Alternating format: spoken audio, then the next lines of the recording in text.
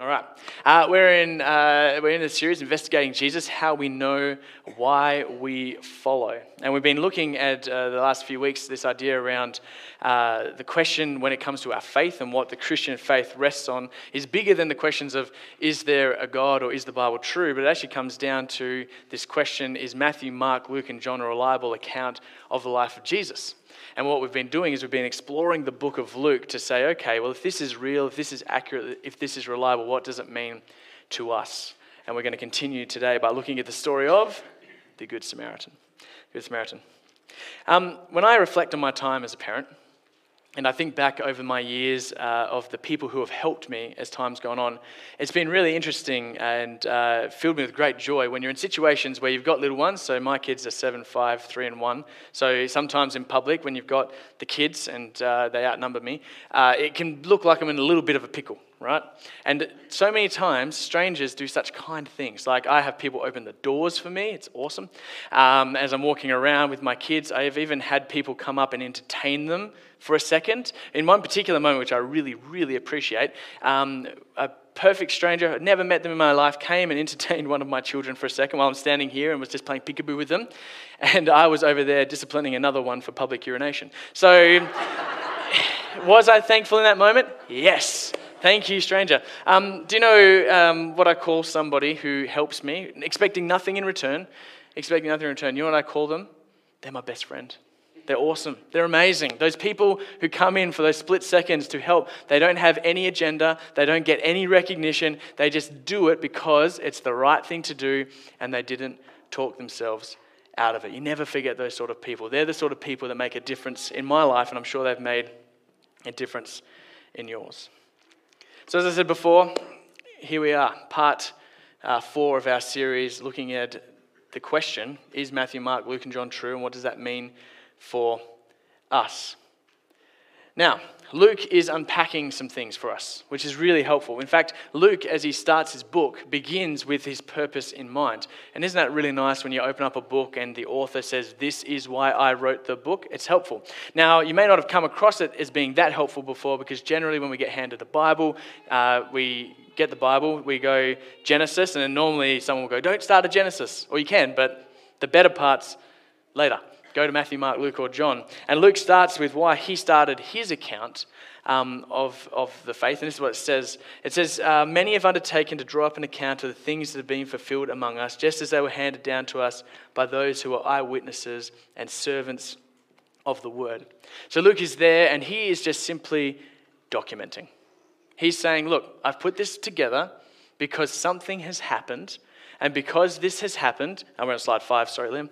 Because this has happened, things need to be recorded. We need to pass these down, not just so that we have a record of what happened, but Luke actually says, these are so important, I want to put them onto paper so that everybody can have a record. And thank goodness he did, otherwise we wouldn't have the record that we have today. But he's not writing for the Bible. Luke hasn't gone and been charged to go and produce the Bible. Luke has been just charged to go and write an accurate account of what had happened. And he did it. He did it really, really, really well. He gives us insight into Jesus' life, into what he did when he was here. And in fact, he gives us an insight into why Jesus even came in the first place. In Luke 4:43, Luke recorded Jesus as saying, I must proclaim the good news. I must proclaim the good news, the kingdom of God. That is why I was sent. Jesus came to this earth to help us understand that the rule and reign of God was something that was happening, unfolding, that was inviting, relational, and it was something that was without borders. Luke was someone who recorded for us the life of Jesus so that we could have insight into who God was and what he was like, because Jesus represented God. See, Jesus came along, and when he came into his particular context 2,000 years ago, there was a lot of things that weren't operating along the lines of what God wanted to have operating. There was a tiered system. There was insiders. There was outsiders. And Jesus is walking around, and he's doing a whole bunch of teaching and healing and gathering and instructing. And he's doing all of it within this context of people who are basically defined by who they are and where they sit within the societal norms. Now, these days, we don't have it as prevalent as it was back then, but it's definitely still there. If we scratch beneath the surface, at times, we treat people differently based on who they are or where they come from.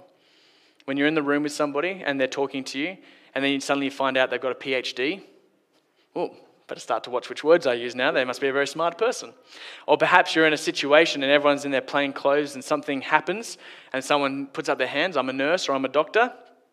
You treat them a little bit differently, as you should in emergency situations. But from time to time, it also seeps into just how we treat other people. And Jesus actually wants to speak to us about that, and he'll mention that in a second. But Jesus, when he came and he looked around at this tiered system and he saw how people treated people, Jesus went, this is not the heart of God. This is not what God had intended.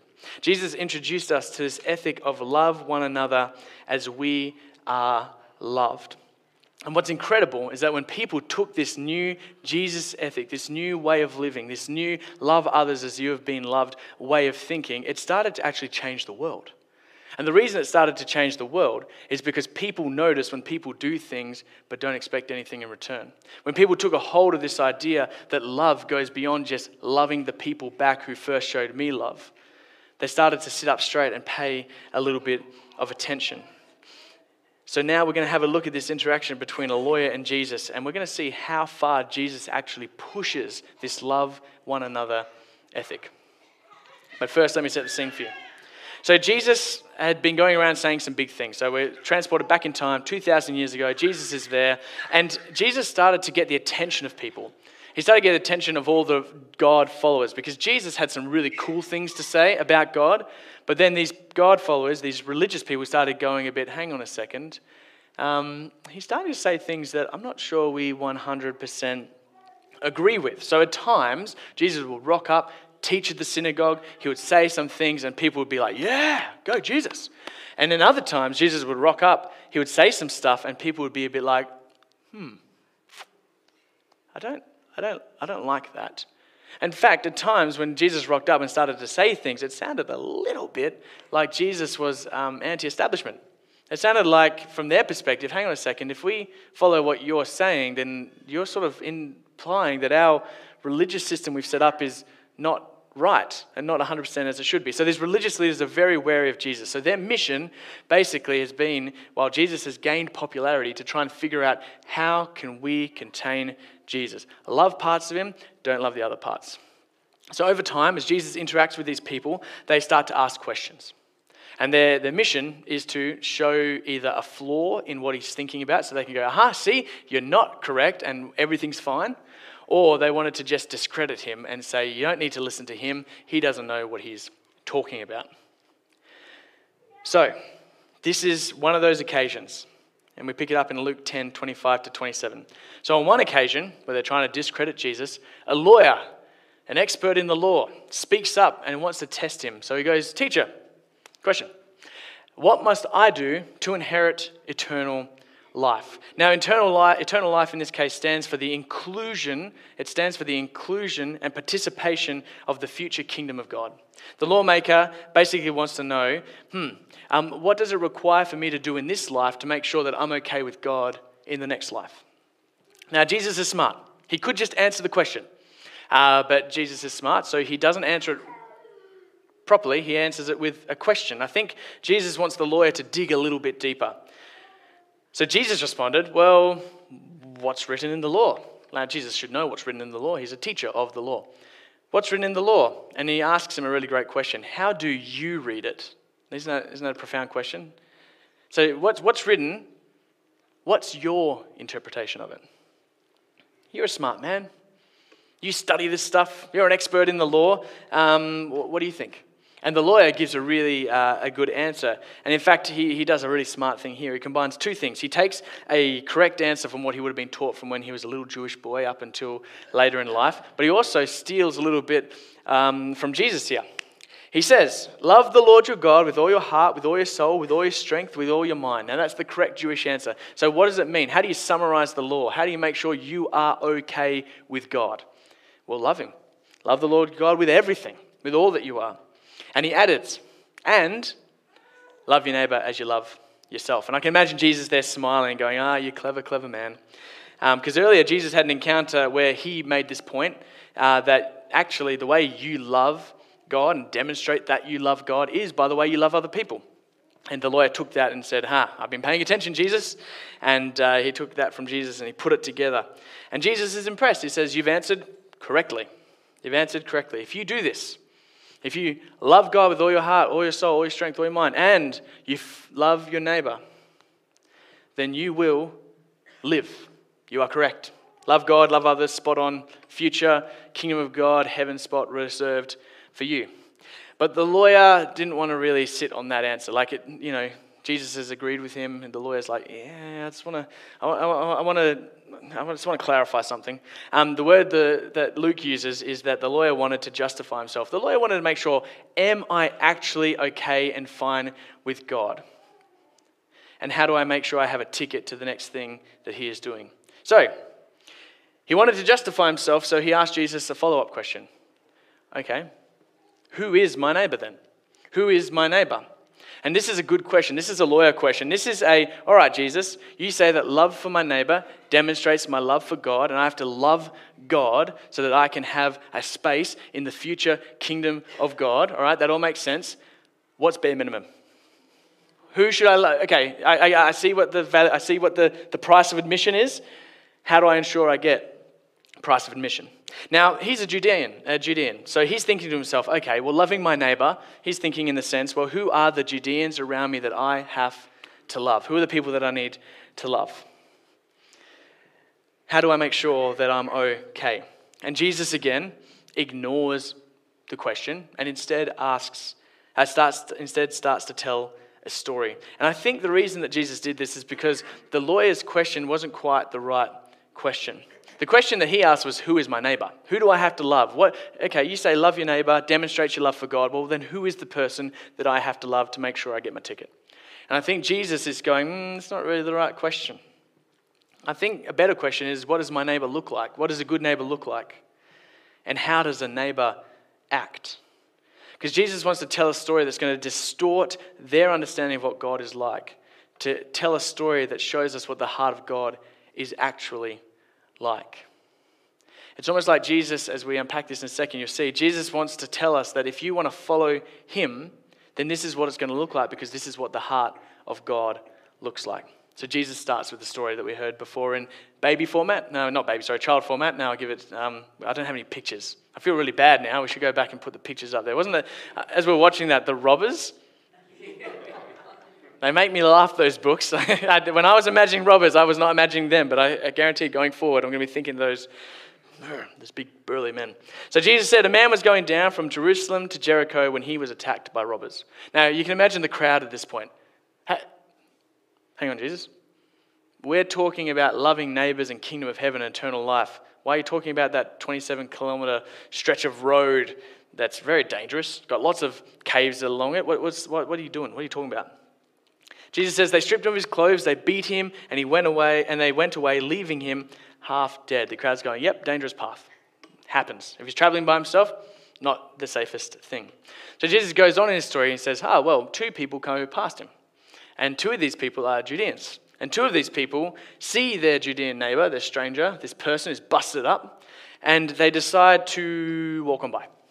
Now, for the crowd listening, this is really disappointing news, because these are not just any two people. These are two religious people. These are two people who, if loving God with all their heart, soul, mind, and strength, they should have that down packed. But Jesus is coming in saying, you can say you love God as much as you want, but if you don't love other people, I don't think that one's happening. So you imagine the crowd going, oh no, the two people, the priest, the Levite, these people who should be the examples for loving God, have made a decision which just doesn't fit their expectation. That's not very good. And it's interesting, just as a side note, these people, these religious leaders, they're not allowed to kill people, obviously, against the law, but apparently they also don't have to feel inclined to save people. So they went past and they felt within their own duty, if they stood before God, they obviously made a decision to leave the person and be like, I followed the law still. I didn't interfere. I didn't have to save them, but I didn't make things worse. Now, this is a tough story for the crowd, as I said, because they're like, man, these are the religious people. Come on, what's going on here? But it's going to get a lot worse for them. So then Jesus says three words that makes the crowd start to get a little nervous. And I think that if this crowd wasn't so heavily invested, if they weren't so engaged already, the crowd probably would have at this point disengaged. Jesus goes and says, but a Samaritan. But a Samaritan. Now, some of the crowd probably thought it was a Samaritan that beat him up. That's what they probably would have assumed. In fact, they're probably thinking, then a Samaritan comes and finishes the job. There is no love lost between the Judeans and the Samaritans. Samaritans were not respected by the Judeans did not respect weren't respected by Samaritans. Just to give a bit of an insight into how much these groups did not get along, in the previous chapter of Luke chapter 9, there's a story where the message from Jesus, he decides, Jesus is like, I'm going to Jerusalem. I've got to go and do what God's called me to do. And they start to send messengers out everywhere to go to all the different towns around the place and tell people, Jesus is on the move, something's happening. And they go to a town which is a Samaritan town. And the Samaritan town, upon hearing where Jesus is going, in fact, he's going to Jerusalem, they go, we don't want anything to do with this. We don't want this. So they say to the messenger, no, thank you, not for me. Go away. Here's the response from the disciples of Jesus. So if you ever feel like you're having a bad day, if you ever feel like you're not quite living up to your own standards of what it means to be a person, or in fact you're looking at who Jesus is and going, I definitely don't meet those standards, hear what two people who followed Jesus, who could see him in the flesh, this was their response. They asked Jesus, hey, we should pray that fire rains down from heaven upon them. Oof. They don't want anything to do with you, Jesus. We can just say a little prayer. Let's talk to your Father. Let's sort this situation out. I mean, that's just like, they obviously were not in step with where Jesus was heading. Now, Jesus doesn't only just rebuke them politely and say, no, we shouldn't do that. He tells them off and says, come on, guys. That's not why I'm here. That's not the deal. In short, these two groups did not get along. Even the people closest to the Son of God struggled to love them. So, but a Samaritan. Now the crowd are wondering, I hope they don't make the Samaritan the hero. But the disciples, they have a little bit of a deeper insight here. The disciples, they know Jesus' storytelling. And Jesus normally gives a good person who represents God. So the disciples are listening to this going, oh no. Is Jesus about to make a Samaritan represent God? I imagine them at this point going, talk about nerves. So the story goes on. As he traveled, the Samaritan came to the man, saw him, and took pity on him. Now, this pity didn't stay at pity. The pity turned into action. And Jesus wanted to show that the Samaritan was the hero. He went the extra mile in getting him the care he needed. He got him up, bandaged his wounds, they poured oil and wine on him, put him onto his own donkey, and brought him to an inn to take care of him. So the guy didn't just stop on the side of the road and say, you okay, mate, give him a pat on the back. The guy didn't stop on the road and say, hey, I'll go get help. The guy stopped on the road, the Samaritan stopped there, bandaged up what he could, did the first aid that he could there and then, put him onto his own donkey, which would be a huge inconvenience. The Samaritan's got somewhere to be, and he goes out of his way to say, I'm going to stop what I've got going on, I'm going to look after you, I'm going to put you onto the donkey, I'm going to take you to the inn, I'm going to take care of you. Jesus is making a statement here. This person, who you guys may not like that much, did more than the religious people. And Jesus wasn't done. It went on the next day. The guy went and took 2 denarii out, so he took some money, gave it to the innkeeper, said, can you please look after him? This should cover it, but if it doesn't cover it, when I get back, I'll pay you any remaining expenses you have. Now, at this point, the audience is probably shocked and confused. And then Jesus did something that the audience would not appreciate and really not be alive long enough to appreciate in its fullness. Jesus then goes and redefines neighbor for them and for us. Jesus redefined neighbor for the Judeans in the crowd, for every nation, every generation. He took neighbor beyond the national borders, beyond who they knew and didn't know. He took neighbor beyond even their own scriptures. And he did it with a very well-timed question that at times annoys us because we know the answer when we want to mistreat people or look down on people, and we'll talk about that next week, or we think we're better than other people. Jesus asked this well-timed question that really hammers it home. So crowd, so lawyer, all of this has happened. Which of the three, the priest, the Levite, and the Samaritan, which of the three do you think was a neighbor to the man who fell into the hands of the robbers? Here's the implication. Okay, which of these three people actually loved God with all his heart, mind, and strength because he chose to love his neighbor as himself? And the lawyer answers the question, but can't really bring himself to say it properly. I can imagine they're there and Jesus is like, well, which one was it? And the lawyer's like, the guy, the man, the person with the donkey, who was that again? Yeah, the one who had mercy on him. Couldn't even say the Samaritan one. Like, he's so like, he just goes, the one who had mercy. The one who had mercy on him. It wasn't the one that went, what's the bare minimum required? The priest and the Levite did the bare minimum required of them at the time. Their law required them not to kill, but in that situation, they viewed their law as not enough to have to intervene and actually love their neighbor. They did bare minimum. The Samaritan came along under no compulsion and went and did more than what was required. He saw a need, met a need. And then Jesus simply says to them, okay, go. You go and do likewise. Go and be like the Samaritan. Now, if you zoned out for the last little bit, I want you to pay attention to this. If you want to participate in God's kingdom, because, I know some of you drift, that's fine, I get it, it's a big morning. If you want to participate in God's kingdom now, if you want to be in sync with what God is actually doing in your day-to-day living, in today, if you want to be part of the kingdom of God, which is rolling out from the time of Jesus through till he returns, if you want to be a part of what's happening with God, then when you see a need, meet a need. If you want to know the heart of God towards humanity, is that when there is someone for who we can meet a need for, then we should do it.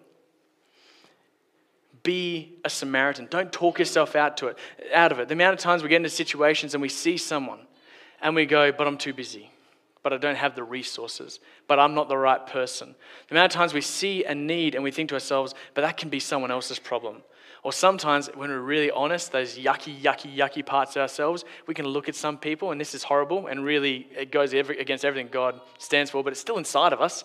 Sometimes we can look at people and go, well, they deserve it. If they had listened to me, if they did what they should have, that's the gross part of ourselves. I get that, it's not nice.